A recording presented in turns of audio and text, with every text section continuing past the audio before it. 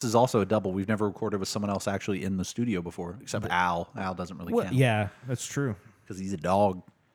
Yeah, he just barges in. Although I don't know where he is right now, which makes me a little bit nervous.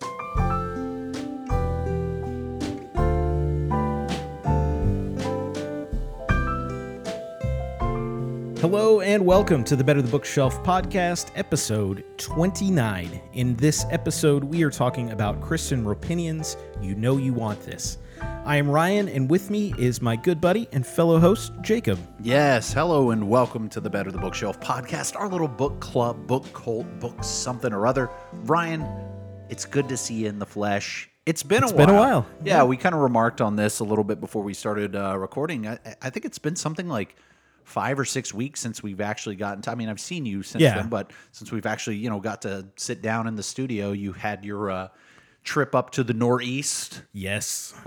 With Christina, and, we got to talk about that last episode, and that was fun. That was interesting. I definitely am excited to, do more author spotlights in the future, but there's just something to be said about getting in the studio, sitting eye to eye, sitting back, relaxing, talking books, not having to do any wrangling or sound checking over Skype and whatnot. And yes. So we're back, and this is going to be an interesting episode. I like to think that all of the episodes are interesting, but this one especially because this is an interesting short story collection. Now, we've only done one short story collection previous. That was the David Sedaris stuff. So this is a little bit, well, a lot of it in a different direction, if I'm being honest. Sedaris was all kind of more, you had a lot of the sort of connected between there. But anyway, we'll get into that when we're actually talking about it. But it's going to be a standard episode nonetheless. We're going to talk about the author, give you a brief summary of what's going on, and then we're just going to get into the book.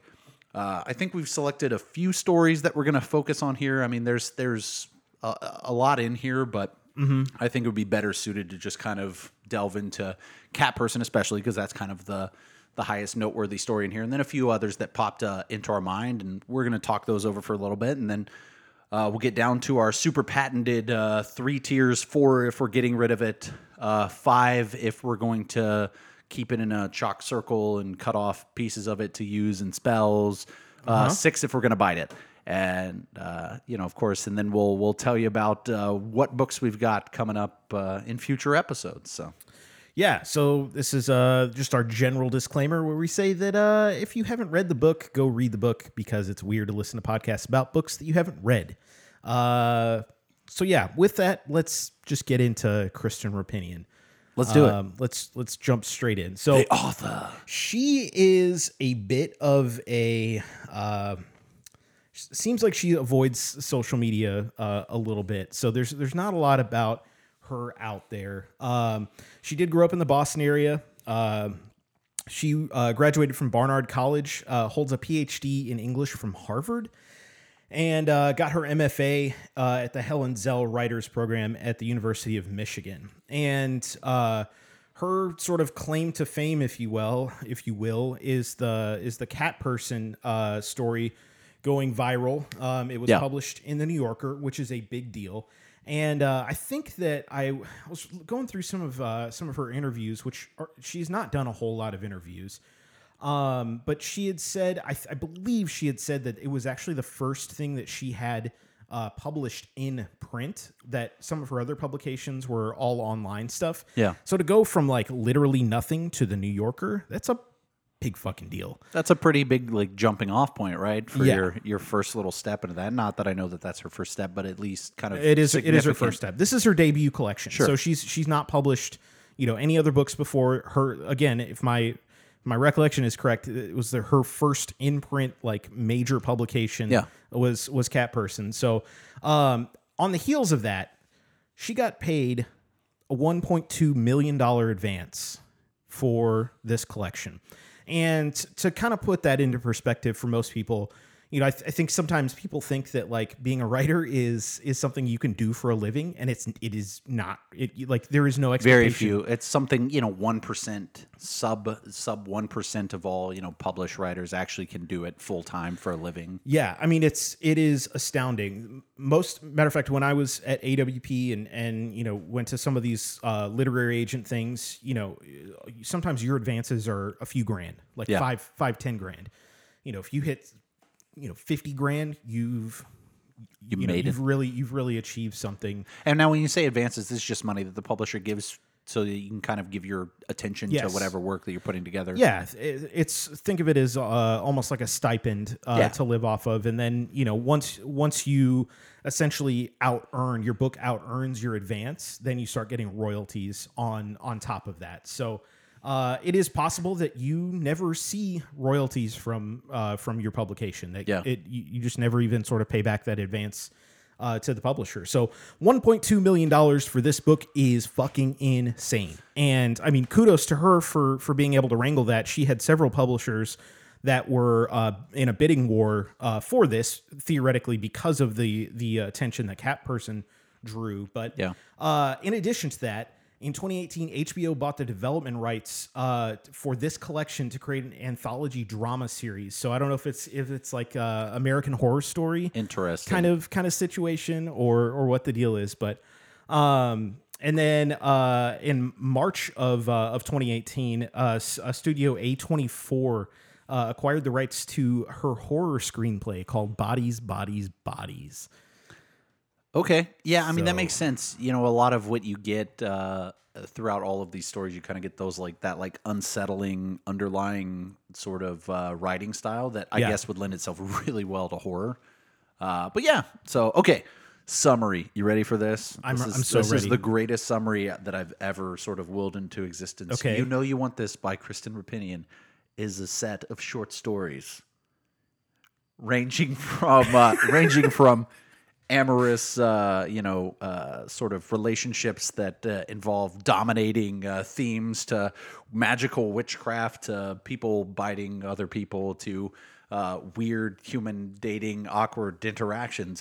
It's all over the place. But yes. It's a short story collection. So there isn't really, unlike some others, there's not really a central sort of narrative plot in between these stories. We kind of get a little bit of everything. I really thought you were going to stop at this is a short story collection. A short story collection. Would have been great. I mean, that's an accurate enough title. All right. Let's get into this. Let's start at the beginning because that's where I had a moment. Yeah, preface. So I don't need to preface. No, I'm prefacing it. Right. I'm bringing my introductory thoughts into this because this is probably the coldest read I've gone in with any book that we've done on the show, and it's not even close. Okay. That I possibly could have, gone out and got a lot of information about. I mean, with Christina's poetry collection, you were giving me a lot of personal information about that beforehand, so I definitely knew a lot of going into that. That was probably another one that I was kind of not had a lot of information going into. But with most books, I like to go out and kind of read a little bit beforehand, know a little bit of what I'm getting into. Did none of this with this book. I had no idea what to expect. I remember the whole Cat Person thing, but I never remembered any of the actual news or notoriety that surrounded it. I don't remember the reception for it. I don't remember anything like that. I just remember that it was something that happened last year. Yeah. And I didn't go out and research any of this. So literally just kind of all right, this is the most blank slate I've ever kind of approached anything that we've read on the show.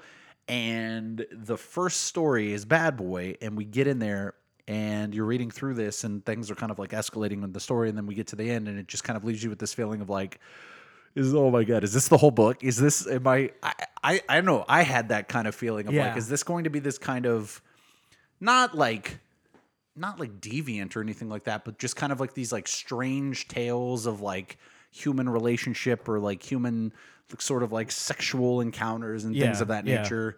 And so I was very as I'm reading this, I'm just oh God, Ryan, I clearly I didn't think that I think this was something that you kind of heard about, but I didn't think you curated the hand picked this story collection because I know so much about what the subject matter is going to be. Yeah, no, actually I picked it because I've a good friend at work, Rick, who he and I were talking and he's listened to quite a few of the podcasts and regularly checks in to see, how things are going. And one day, just kind of out of the blue, he mentioned Kristen because they served in the Peace Corps together, and I don't know how close of a relationship they have or anything, but he was kind of telling me about this, and he just very casually was Yeah, she had a story that like went viral, and like, you know, people were lambasting her on the internet and all this kind of stuff, and you know, she had a difficult time like trying to figure out like what to do with all of that. Sure. And then a few weeks later, then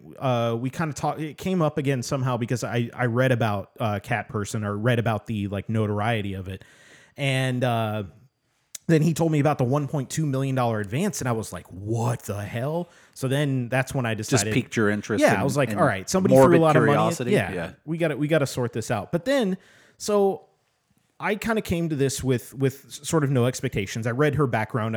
She went to 2 very good programs. Obviously, Harvard and Michigan has a great writing program. So I thought, you know, she's going to be, you know, a good writer just based on that sort of pedigree. Yeah, and then I read Bad Boy, and I was like, what the fuck did I get us into? What did we do here? I mean, like, even starting off with that, like, immediately you kind of can.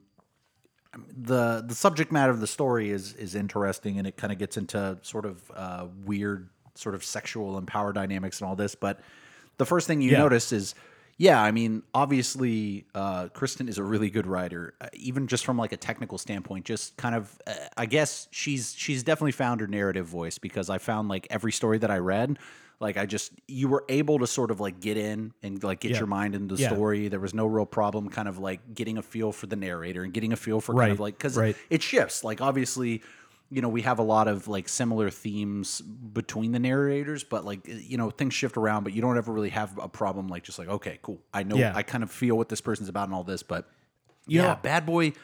I mean, obviously I was interested at kind of the process by which you know, in a short story collection, like how you lay them out. Like when you're going to your publisher and you're building this, and obviously there are some that make the cut and some that don't, and you're kind of piecing it together, and you're saying, all right, how are we going to start off this collection? This is your first collection. Obviously we have a story that's super, you know, noteworthy, that has this high degree of notoriety. Where do we want to place it in this book? Do we want, you know, a lot of people are probably approaching this book maybe having already read it. So do we just kind of want to just get it out of the way at the front? Do we want to bury it at the back? Or do we want to put it like smack dab in the middle, which is what this book does, which was interesting to me. And just kind of the idea of like, all right, what are we going to lead off with? And they chose Bad Boy. And I read it, and then I just kind of like set it down. It was just very, I don't know. It's a weird story, man. I mean, the gist of it being, we kind of have this couple with this friend of theirs who'd gone through this bad breakup, this bad sort of relationship, and they were comforting him, and you kind of had this like almost like parental and childlike, like they were caring for him, and he was staying with them, and then it kind of translates into this like, well, you know, he's over here, and it's kind of like intruding on our like ability to, you know, have sex and all these other things, and then it sort of warps into like the excitement that they get from having someone, you know, possibly in the other room listening in, and then slowly that escalating to him watching, and then slowly it escalated to him participating, and then they kind of like just pushing everyone's limits of control and all these other things. Yeah. You know, it was just, it was interesting, man. That's for sure. Yeah. After I finished that, my immediate thought was, you know, just like, what's the point? Like I really struggled, and not that every story has to have a point, but I mean, she like literally has like a moralistic fairy tale, you know, a few short stories in, and you know, but so I kind of got back to that one after I'd read some more, and I was just like, why is this even a part of all of this? And I think that when you take a step back and look at the collection as a whole, you talk a lot about like just sort of human depravity, right? Yeah. And like or just like human awfulness, not even depravity, but just like dysfunction. Yeah. Dysfunction, especially like in regards to relationships, you know, in regards to even just sexual or just general kind of like romantic or even just general interpersonal relationships, that kind of like depraved and dysfunctional sort of alcoves that exist there. Yeah. I think I think Bad Boy pairs up really well with like the themes in Scarred. Yeah. And you know, I think, you know, when you talk about like constructing a short story collection, you know, it's hard sometimes, because I think if you put those two stories next to each other, then you sort of get a reader into a thing like, okay, I get it. Like, you know, it's just people taking advantage of each other and like, you know, whatever.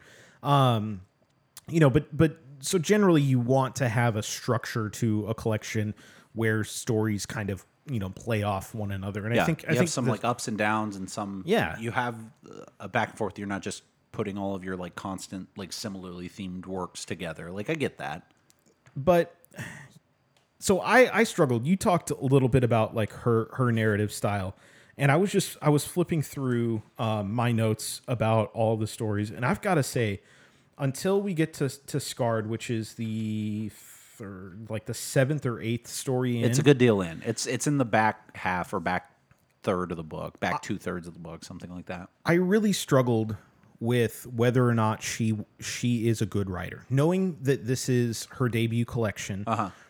I got to that point and I was like, the voice is so similar throughout all of these things. Sure. You have a very like conversational tone to everybody in these parts, and to a point where like you're using slang and all this different stuff. And it just seemed like she hadn't developed past a certain point. Like it felt to me like, an early 20s something, like trying to figure out their own like writing style. Yeah, I mean it does feel like we're not I don't know, it does kind of feel like we're just privy to that like mid-20s, early 20s sort of like female voice throughout all of the narrative characters, but I mean there are little differences here and there, but really it all just, again, it's all kind of like, it's that same sort of like person, that same like age group of person or idea, and then we just sort of shift around a little bit of like the subject matter, or if we go kind of out of the way and get sort of strange things going on, then, I mean, I'll agree with that I think what I meant more by that narrative style is like, readability more than anything else. Like there was a high degree of readability in here. Like I wasn't ever really lost. I didn't have to go back and reread passages or anything like that. I didn't have to, I kind of got a feel for the like dark elements of humor that were meant to come through that could have been kind of like obscured with other writers that are a little bit more like dry in a sense of just kind of like writing a situation more sarcastically. She has like elements of sarcasm in there, but a lot of it is kind of like, it's less like played in a straight way and like actually just kind of like buying into like the weird odd stuff that's going on. But it does seem like there's not I don't know, it's different than reading something that's from a higher, like from an older person, or just from kind of like maybe they had been writing different works for a long period of time and they kind of had that more separated from kind of the subject, right? Like the But the thing that sort of made me concerned was like just some of the cliches and metaphors that she used throughout, which were pretty like basic things. And I wish I would have made some notes of some, but they were just things that you would expect to see like on a blog or something, like just very basic, like not thought-provoking type things. But so I struggled. I even talked with my wife about it because I was like, I think that she might be a bad writer. And then I got to the later part of the book where the voice develops a little bit more. You get the shift away from like the younger woman sort of narrator.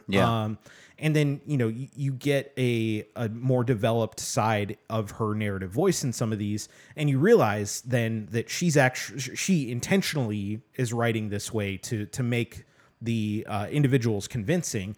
And then I was like, okay, that like she actually is making conscious decisions and not just sort of succumbing this to is just like kind of how she beginner writing, how her voice in her head for a narrative. Yeah, but I was seriously concerned, and I think that if some people took certain stories out of this, I think Bad Boy is one, and just read that on its own. Yeah, if that was published in the New Yorker, you would make a judgment. I think honestly that's part of Cat Person, because I think that it's written in such a way that it seems autobiographical. And the voice in there is, a sort of privileged, pretentious, kind of person. And, you know, I could see how people sort of have an affront to that. And certainly like in Bad Boy with just it's kind of like instantaneous, like smack in the face, the way that Yeah. that it opens the collection. And then, you know, even some of these other ones. What was the one, right? Oh, the Good Guy Yeah. was also a bit jarring in that way.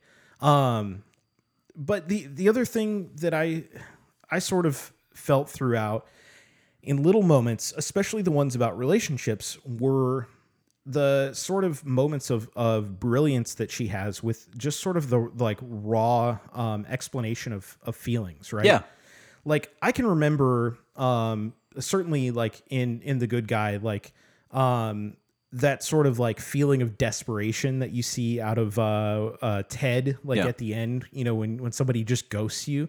And not that I've ever texted somebody whore or like you know, but like, Yeah. you know, sometimes somebody just doesn't respond back. You think things are going a certain way, and then like internally you're just like, what did I do wrong? Like what is this? And you never sometimes get an answer to those things. One thing that was kind of like throughout, and I think is more effective about this book, and you know, I guess I can get to this more or later on, but the one thing that kind of like struck me, No, that was at the end of Cat Person. Yeah, Sorry. was I feel like a lot of the impact of these stories in the book they're kind of catered to like a specific age group. You know, I think that they're, you know, there's definitely kind of a target audience that I think would relate more to a lot of these stories. And I don't know if it's because I'm old or a prude or just a dude or just weird or whatever, but Yeah. that was the problem with me with a lot of these, is because it was like just outside of arm's length of like relatability, but the stories are kind of made in a way to try to relate to those sort of circumstances. Like they were familiar, but they weren't just quite familiar enough for me to like really get into any of these stories. Yeah. I mean, it was hard. Like, just, I don't know. It was difficult in a way to not just kind of like read through them and go like, okay, cool, interesting. Like that's, I don't know. And it started off early, and it wasn't really, I will say this kind of to your same note, and I guess it was different for me, but you know, you said later on, you kind of, you know, as you're reading through the later bits of the book, and you're kind of like, okay, we've kind of evolved into a different narrative voice here. There's something that's maybe a little bit more mature, something that's a little bit more relatable. Like I got that same way too. Like of the breakdown of this book, I think we have, you know what the hilarious part was, we both came and we're like, all right, we're each gonna pick a story that we're gonna kind of highlight on, and then we'll obviously talk about Cat Person because that's kind of like the anchor story in the book, and we both came in with like the same two stories essentially, and I think a lot of that is the fact that we have very similar, you know, we went to college together, we were in the same fraternity, we did a lot of the same things, we're relatively the same, you know, age in life, we have pretty similar kind of backgrounds and all these other things, so it doesn't surprise me that things are more impactful to us than, let's say, you know, a 25-year-old woman or you know, a 22-year-old woman that's still in college that maybe has experiences that can kind of mirror some of the more odd ones that you find in this book. And I think that's the one thing that was kind of in the back of my mind the whole time I'm reading this, is like, well, I'm not really the target audience, or I feel like in a lot of these stories, I'm not really the most appropriate person to try to connect with a lot of these characters, but I still found like opportunities to think about it and to like feel and get in there. And so like that to me is a net positive, even though, you know, it's not necessarily something that like I'm just itching to go back and reread or anything along those lines. But so let's talk about Cat Person, because we just want to get that one out of the way. Yeah, spend the most time on it. I think that in talking about that, you encapsulate some of the, I think, target stuff that you were talking about. And I think we can address some of the controversy and sort of discussion and all of that stuff around, you know, I think that anybody who picks this book up and had a problem with Cat Person is going to like be even more incensed by the entirety of what she a lot put of around I mean, it a here. lot of the like weird dynamics between people. It's kind of like if what you see in Cat Person, you kind of get doubled down on in most of the other stories, triple and quadruple. as far as just weird interactions and just kind of that whole thought process. So Do we want to? Is this where I come in and do the summaries, the like brief summaries of the actual stories? Yeah, actually, that's kind of your job. So summarize it. Kind of a job. So, girl meets boy. Girl and boy have weird, strange, kind of Awkward, flirtatious, kind of normal, kind awkward of sex. awkward, flirtatious relationship that spans a week or two over text, and they meet and have awkward date that ends in awkward, awful kissing and awkward, awful sex with awkward, awful. Sort of detaching and sort of getting away, confronted at the end by awkward, awful, just confrontation. Yeah. Awkward and awful, I believe, are probably the two words that I would assign most to this book. Man, for starters, I found the characters kind of hilarious, and I get they were both sort of. They were both obviously not like caricatures of like ideas of people, and obviously Margot less than Robert. But the whole time I'm just like reading, and it's like this list as it's like, oh yeah, Robert, he's he's fat and he's nerdy and he's old and does all these other things. I'm just like, okay, this seems like a kind of like a checklist for the like Mimi kind of like white knighty or just kind of the like strange guy. A little bit like caricature-y of that, but sure. Margot less so. Margot doesn't really like fit sort of a character, more just kind of like a young, college age girl, kind of immature in some ways, but like not necessarily strange, not necessarily like she's vindictive or mean, just very kind of. Yeah, very kind of normal. And we get, her thoughts and feelings throughout, and because she is our narrator, so obviously we get, things from her viewpoint. And, as we go throughout the story, like nothing that she does or says terribly like surprises me. Like, all the like weird and strange, awkward encounters and just Robert in general, like, I don't know, as like a reader and especially as a guy, like reading that, I was like, I don't know. I know there was controversy on both sides surrounding the story from women, I guess, supporting kind of, or some people supporting kind of this, our Margot and our protagonist, and then saying like, yeah, and then there were others that I guess were decrying her as this just like horrible person or this like cruel or crude individual, and then there was people, about, I guess, with similar experiences, and even just maybe the whole kind of like flirting with the whole idea whenever she's, back at his place, and kind of that, this came out right around the same cusp with Me Too and everything. And so kind of that like self-implied coercion that she feels like maybe she has to have sex with him because she's let him here, and whatever fear that exists and potentially angering him if she were to kind of like back out or something right now. Like I get that. And I get kind of the both sides of that. But to me, the whole time I'm just reading and I'm just going like, why is this story causing such an uproar, and why is this such a popular? Like I read the story, and the minute I got done with it, I was just like, okay, cool, and like didn't have a second thought about anything. It just seems it's just a do nothing story. Like it's a little story about just a weird encounter and just weird, and then I never thought about it again until I had to think about it. Like, okay, well, we're gonna have to talk about this. I don't know. I don't think that it's a do nothing story. I certainly don't think that.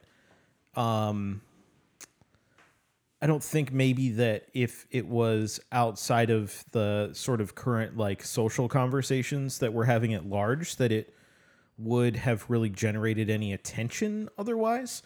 So I mean, in some way it was well timed. But some of the controversy was really around like the sort of privilege of Margot and like sort of the body shaming that was sort of like the anti-Margot camp of, body shaming Robert for being, overweight or having a small penis or, just his mannerisms. Erectile dysfunction, or just being nerdy or whatever. I mean, like those things happen. And, on one hand, there is something true to life in those experiences. Whether you're overthinking something, in the moment, and or you're uncomfortable for whatever reason, I mean, those are things that that happen. They've happened to me. I'm sure they've happened to you. And our character, and the thing I kept taking away when I kept thinking about like how this could possibly be controversial is like our character is 20 years old. Margot's 20 years old. Yes, 20-year-olds are stupid, and sorry any 20-year-olds that are listening. But Robert was like mid 34. 34. So like 20-year-olds are just.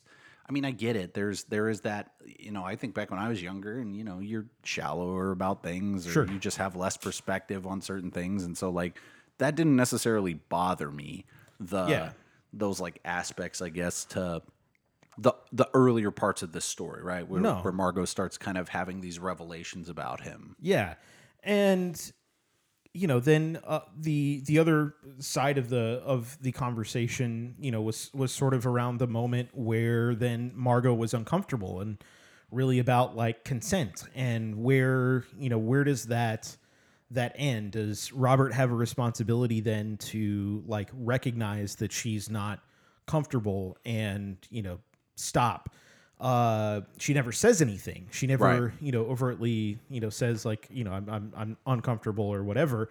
And so, there are these conversations. And I think this is where sort of the genius of Kristen really is throughout the book is that, not that she is like lending, insight necessarily into anything that we don't know, but she's writing something in such a way that can be so familiar and is so visceral in some way that it's just there's sort of a moment where you go, yeah, I've kind of been in a situation like this, or I've at least felt this level of like awkwardness about myself, or whatever it is.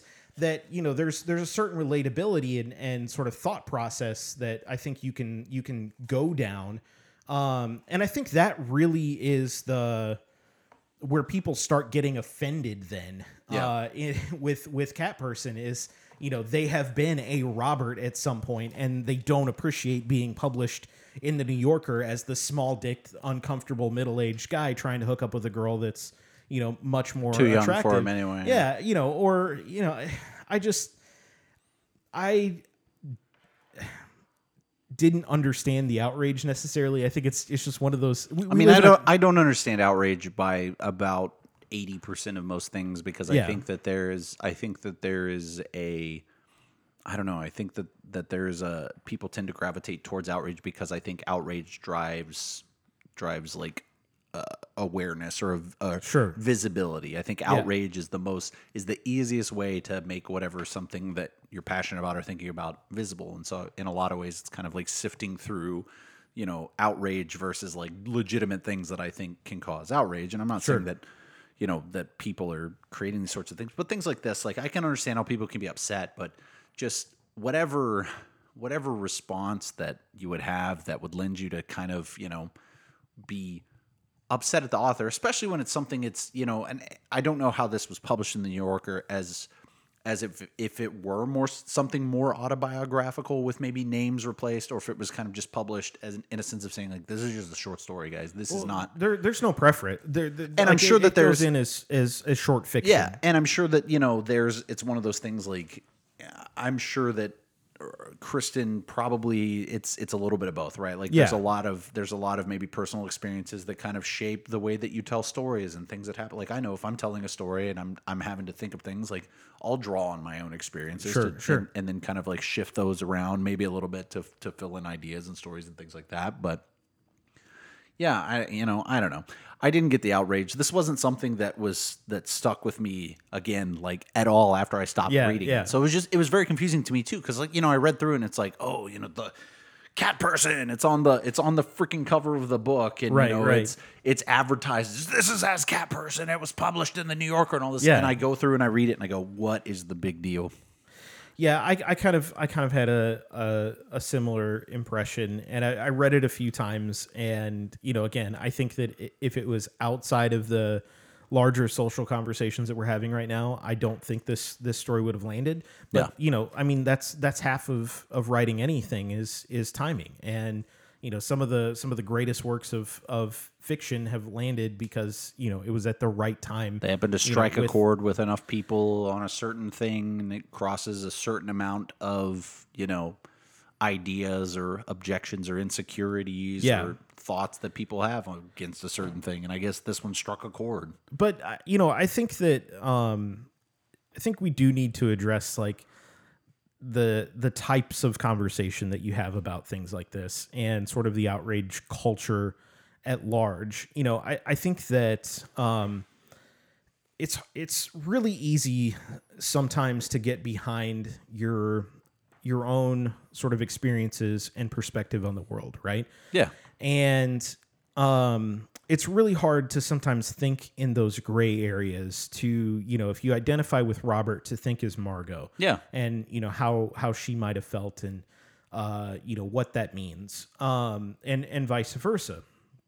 And, I think it's one thing to sit down and have a conversation like we are tonight and, to talk about the content of the story. And it's another thing entirely to take that and weaponize it, especially, on social media and, wield that against other people and their opinions or their perspectives, or certainly against the writer herself. And I know that a lot of that went on, and,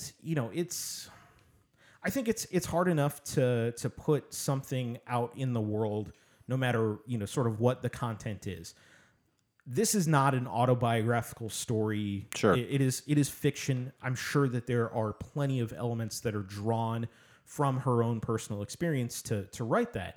But, even if it were autobiographical, and maybe more importantly, if it were autobiographical, the type of reaction that this story garnered toward Kristen herself is ridiculous. And I don't know where we have gotten off as a society that we just think that it's okay to like just berate people instead of try to have a conversation. Mm-hmm.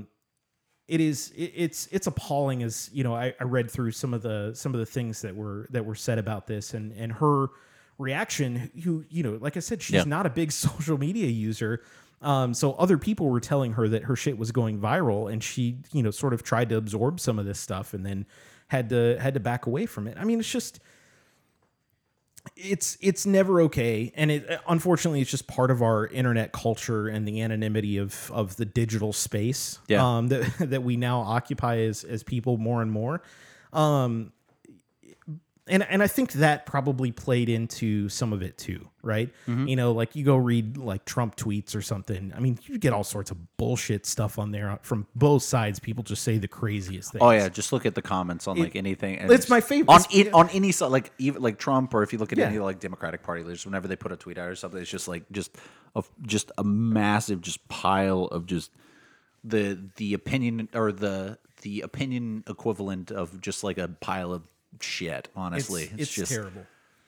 So anyway, that's my moral. Fair enough. I do have one question. Don't be a shitty person. Fair enough. So what was your view on the characters before we got to the last little bit, I guess the bar and right after that, and what was your view at the end of the book?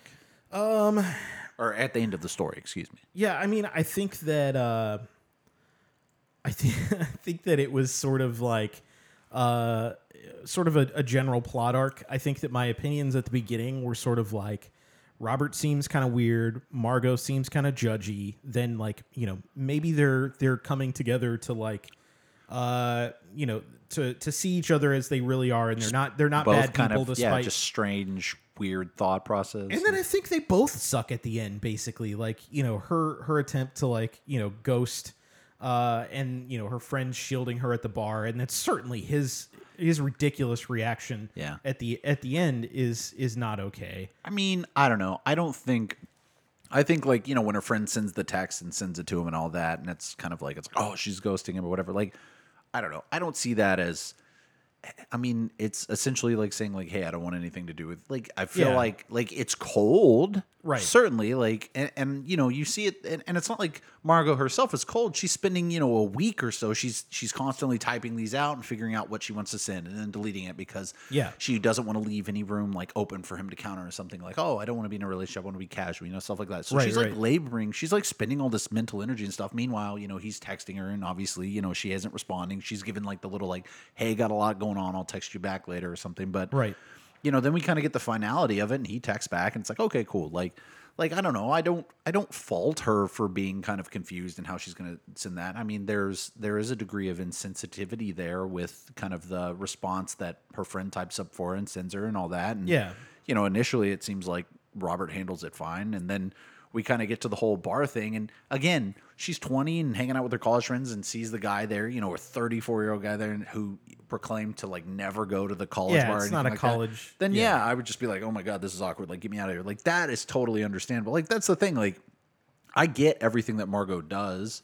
And then at the end, we get just the weird, Robert just being a weird guy and just texting and just, eventually just getting super obsessive or whatever and just getting pissed off and angry and whatever. But yeah, it is kind of an arc. We get the little arc between the characters, but at no point was I ever like, like I don't know how I can like take the book, like take the story away after and like in any way kind of find Margot to be like, yeah, she's shallow and she's immature Yep. in a lot of ways and, whatever, but I don't necessarily fault her for being, uncaring. I think she has regrets with this whole situation, and I think that Sure. she genuinely is trying to like maneuver it as peacefully as possible. And like I get that.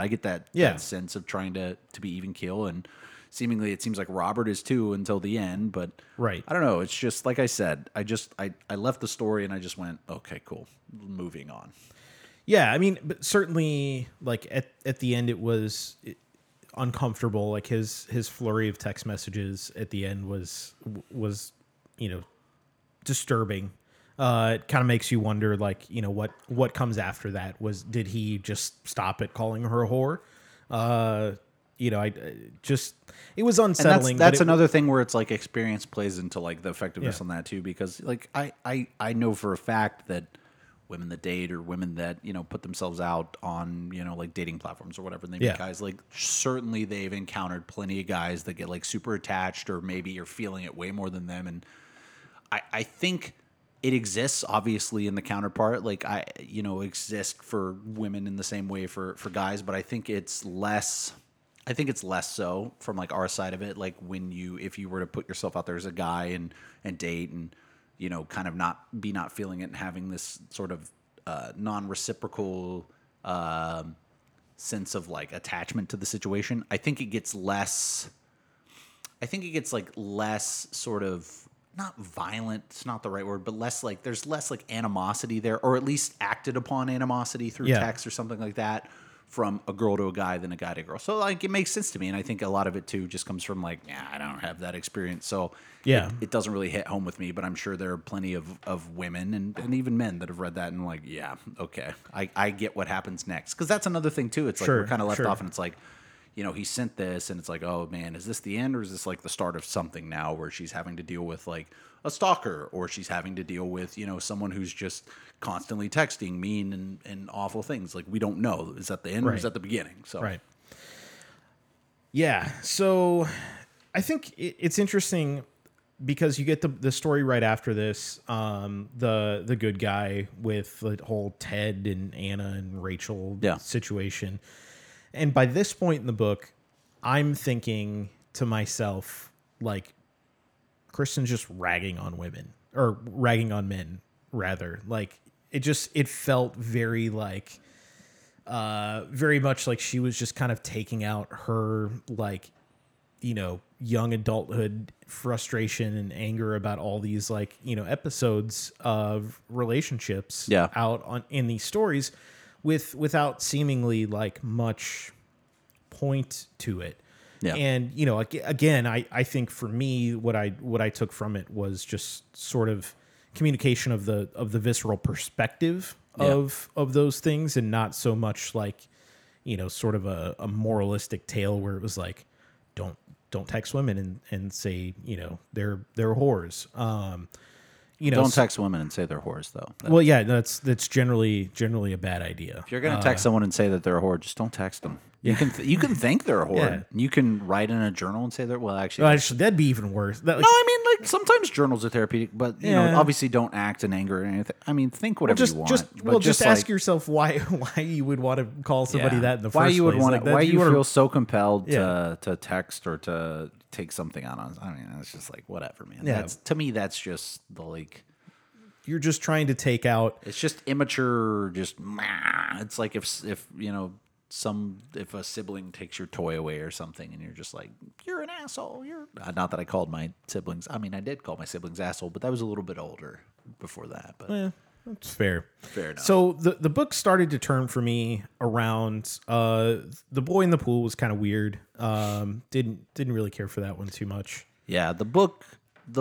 If I had to kind of like, if there was a roller coaster, that sort of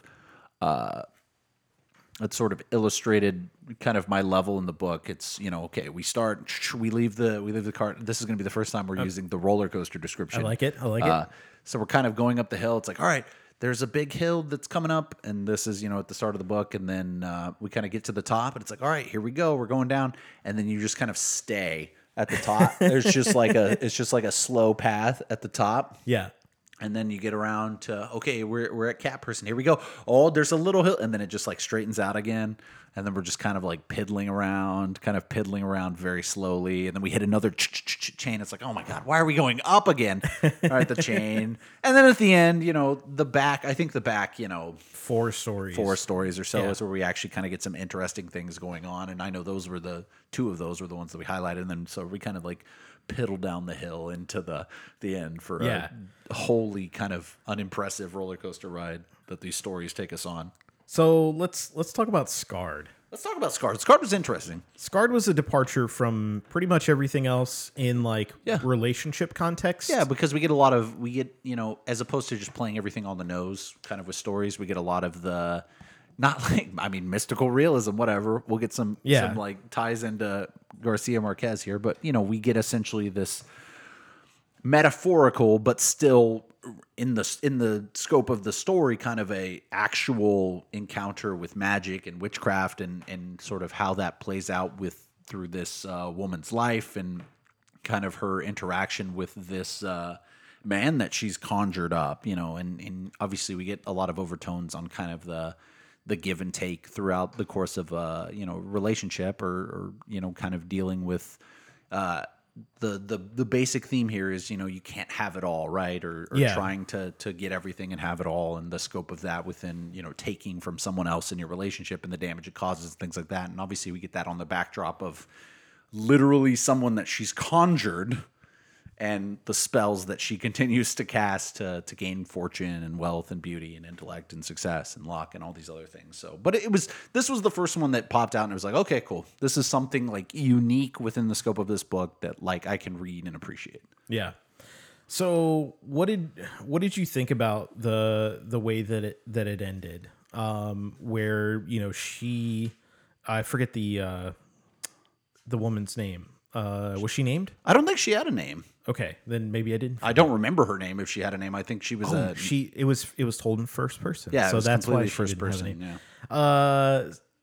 Yeah. I thought it was interesting how like everything just continued to escalate. Yeah, and she sort of like continually like fed herself to the point of not having a conscience anymore. Like she had, or at least on the day 3 when she's like, when I did intelligence, and she kind of, instead of viewing him as like a living person, she viewed, well, I conjured you up, and at the end of all of this, I'll share it with you, and I know that you're not going to trust me, but we'll make it work. That kind of like, I guess the perspective of that within a relationship is just we'll both just kind of like put on our face and we'll make it work for the sake of like the things that we have, as opposed to the actual like connection that we have, because that's been lost through the course of this interaction.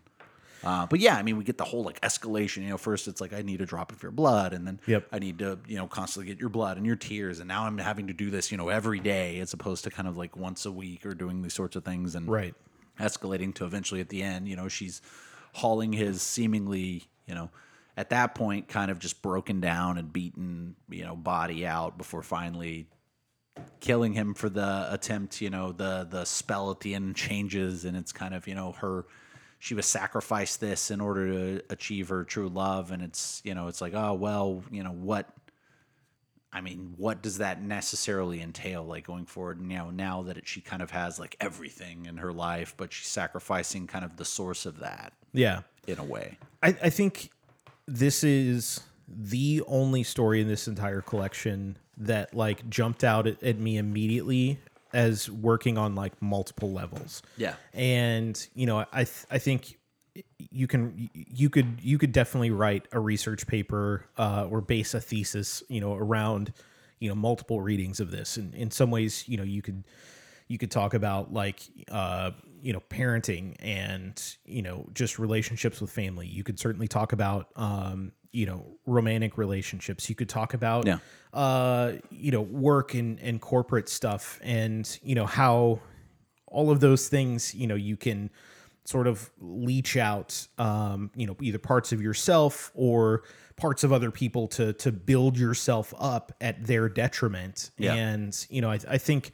this one was super interesting for me to kind of think through some of those different things. And I wondered, kind of like, again, what does the narrator do once this is done? They've achieved their heart's desire, but at the expense of, something that they created essentially. Yeah. And, was it worth the gain? We never see any of the real benefit of, we don't. of any of this stuff. We hear it's like, well, she's, now she's CEO and, she's got this windfall of money. Yeah. But it doesn't seem like her life really changes beneficially. Like she feels more power, or she kind of has this perception of that, but right.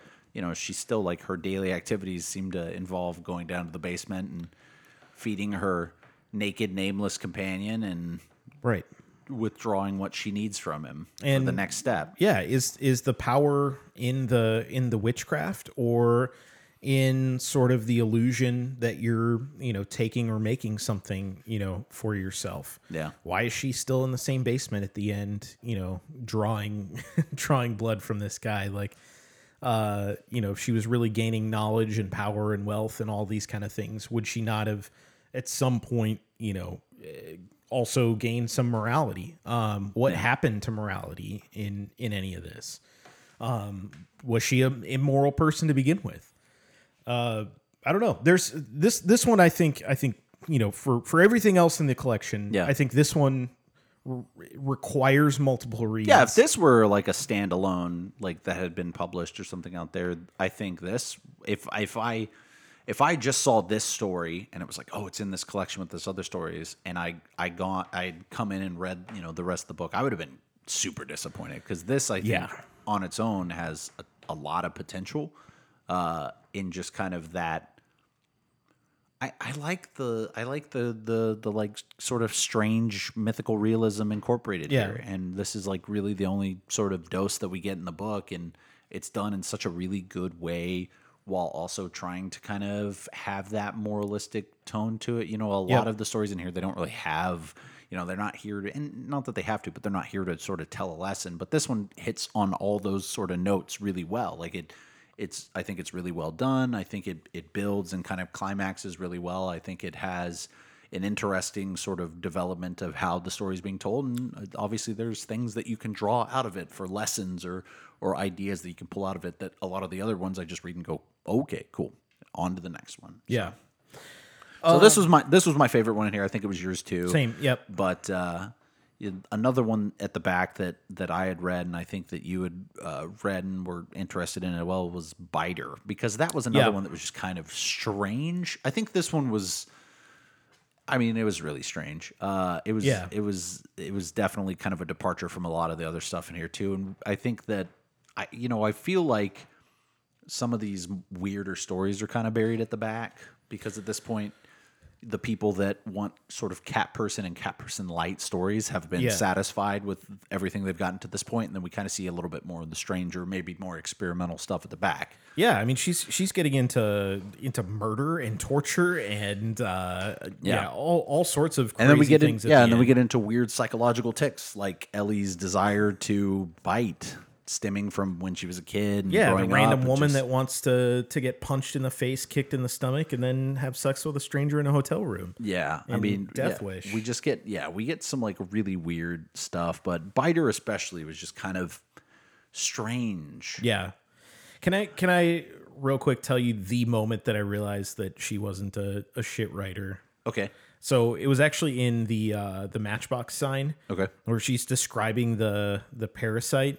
Yeah. When it finally You got a comes, passage? Yeah. Go for it. So it's on page 198, and it's right at the end. So the parasite slaps wetly on the bed a 6-inch long tube of knobbed white flesh lined with 1,000 shivering legs that wave like seaweed in the unfamiliar air. Like that description finally, like it seemed like she took the gloves off and she's like, all right, I don't have to have this 20-year-old narrator voice anymore. Yeah. Here's how I write. And then even like the second to last paragraph, before the end where she, talks about the parasite jumping into was it David's eye or whatever. Yeah. That was the moment where I was like, she's been hiding behind Yes. this stuff, which Yeah. then to me was like, holy shit, she's a good writer that can write like poorly to nail a narrative voice, which made me respect her even more. I would be interested. Honestly, I'd be interested to read more stuff from her. Only though, if it were just more in like a horror genre, because I think that she like actually kind of Yeah. like flirts with that a lot in I the agree. series, and it's like, okay, that's the stuff that feels kind of most natural and most interesting. I agree. That sort of like even, and again, back to Biter, that Yes. whole like kind of like obsessive nature. She's making a list, like, why should I bite him? She's envisioning, like tearing at like parts of his flesh to feed some sort of, psychological urge, and then sort of comparing that to the like, well, the damage done, I bite him and it breaks blood, but the damage that's being done, psychologically with the fact that this other guy's wife is supposedly cheating on him with her, and it's like, wow, mine's just a couple drops of blood and thing, like just sort of the morality behind that was weird and interesting. And then we kind of get to the whole climax at the end. That was the one thing about it though. Like I was like, okay, this is interesting. It's kind of building and building and building. And then we get to the end. It's like, yeah, he's a guy. He sexually harasses and she bites him and it's all good. Cause everyone's like, oh yeah, you had a reason to do it and all this. And then it kind of was like, there's a guy at every office. And she just kept going from office to office, finding that scumbag sexual harassment guy to bite. Yeah. So, okay. That part to me was bullshit through and through, because here's how I read Ellie and What's His Dick. They both struggle with being able to repress their like worst traits. Sure, or a psychological desires. urge, whether Right. it's, a sexual desire or like a desire to literally bite somebody and Yeah. get a chunk of flesh out of them. Yeah, exactly. So, Or Go ahead. the thing that was the most interesting, she was just talking about like the different places she could bite him and all the different like Yeah. feeling of bone and all this mashing, the different tastes. I'm just like, okay. But it's really no different than what that guy was thinking about every woman in his office, right? Fair he enough. was thinking about the way that she looked, about whatever situation or whatever he was going to say or what she might say or what she might be like in bed or whatever. And they're peas in a pod. They're both shitty ass people, and they both, as soon as they have the opportunities to act on their desires, they take advantage of those things. Yeah, that's and true. It's painted in such a way that like because of the situation, because he acted on her first, that then she That the tone is that it's okay. right, yeah, and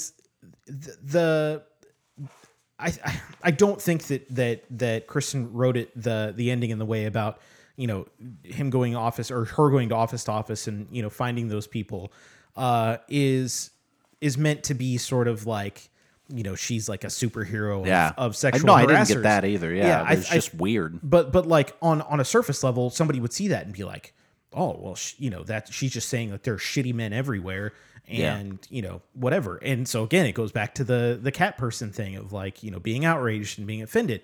But I think the real point again is that these are shitty people, acting on their desires, and that Ellie is just as bad or worse because she's literally fucking biting people as these other people. Not to say that like kissing anybody without their consent is ever okay, but I certainly would prefer that over being bit in the face, I think. Yeah, and flesh being, disfigured, a chunk Yeah. of his flesh out. Like, yeah, like I get it. Like it's bad, but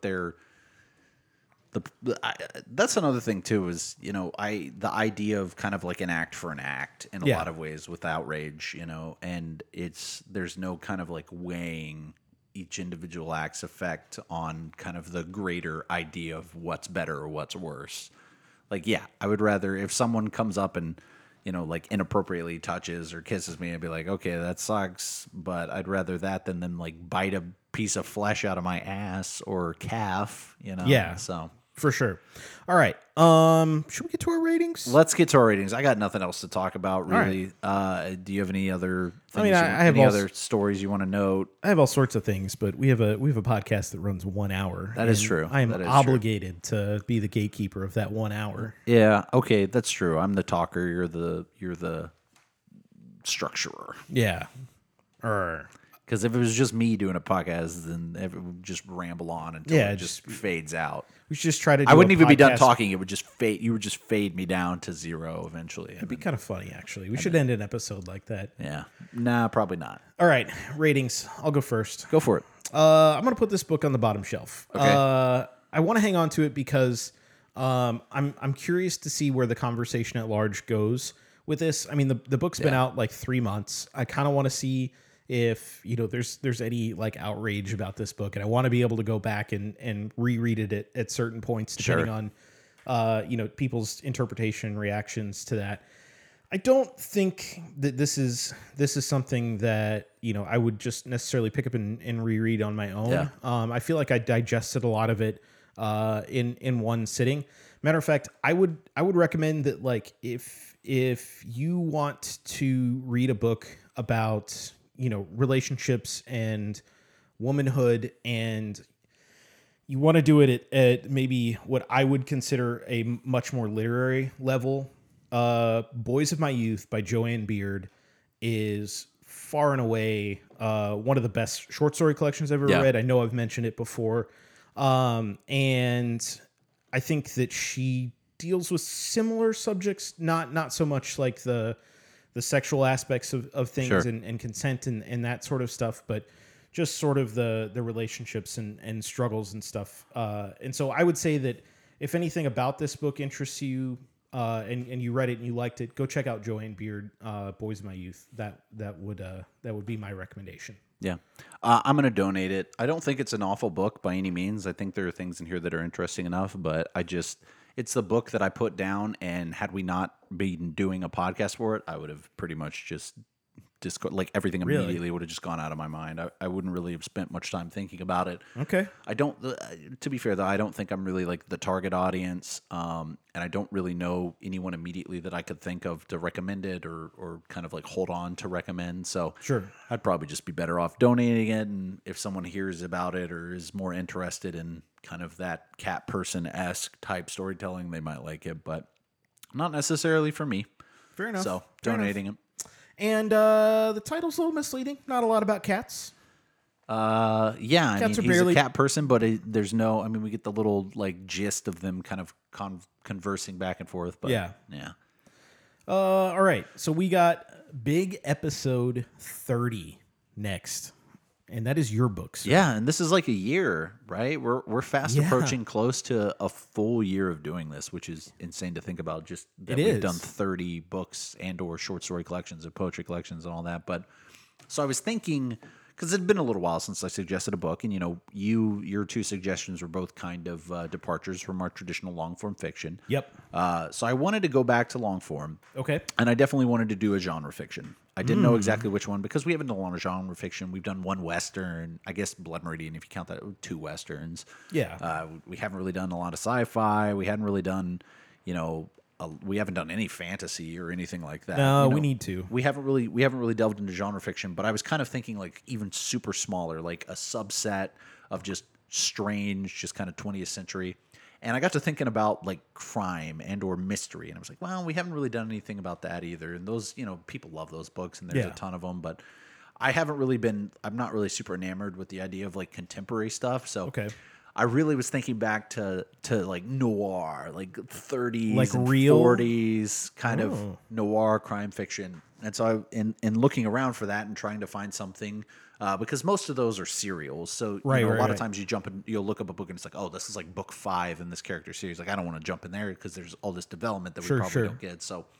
So this one is the start of a series, but it's the beginning of it, so it should stand alone just fine. So we're going to be doing The Big Sleep by Raymond Chandler. Some nice, like I know nothing about it other than it's pretty highly rated across Amazon rating anywhere, Goodreads. I've seen it on a couple recommended lists for crime and mystery. Okay. So The Big Sleep by Raymond Chandler, published, it's authentically published back, I believe, in 1939. So it's kind of that time period. So I'm interested to see the dialogue, whatever sort of nuances there are that maybe exist in that. But it's going to be a fun little read. It's not too dense, not too heavy. Nice little crime and noir book for us coming up.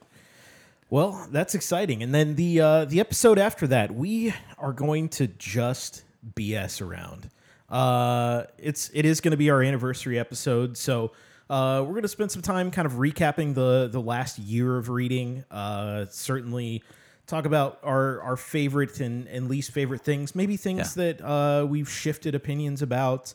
And then we'll talk a little bit about the future of the podcast. Yeah, we have some exciting, interesting thoughts that are bubbling around in our brain right now for some changes maybe going forward. Yeah, so it'll be a good episode, but you can just listen. It'll be the one episode that we've ever done that you don't have to read a book. Yeah, people can actually just listen to us just yuck around for a while. Exactly. It'll be interesting. So, again, next episode is going to be The Big Sleep by Raymond Chandler. After that's going to be the anniversary episode. You have no required reading to listen to that episode. Thank you for listening to this one, and until next time.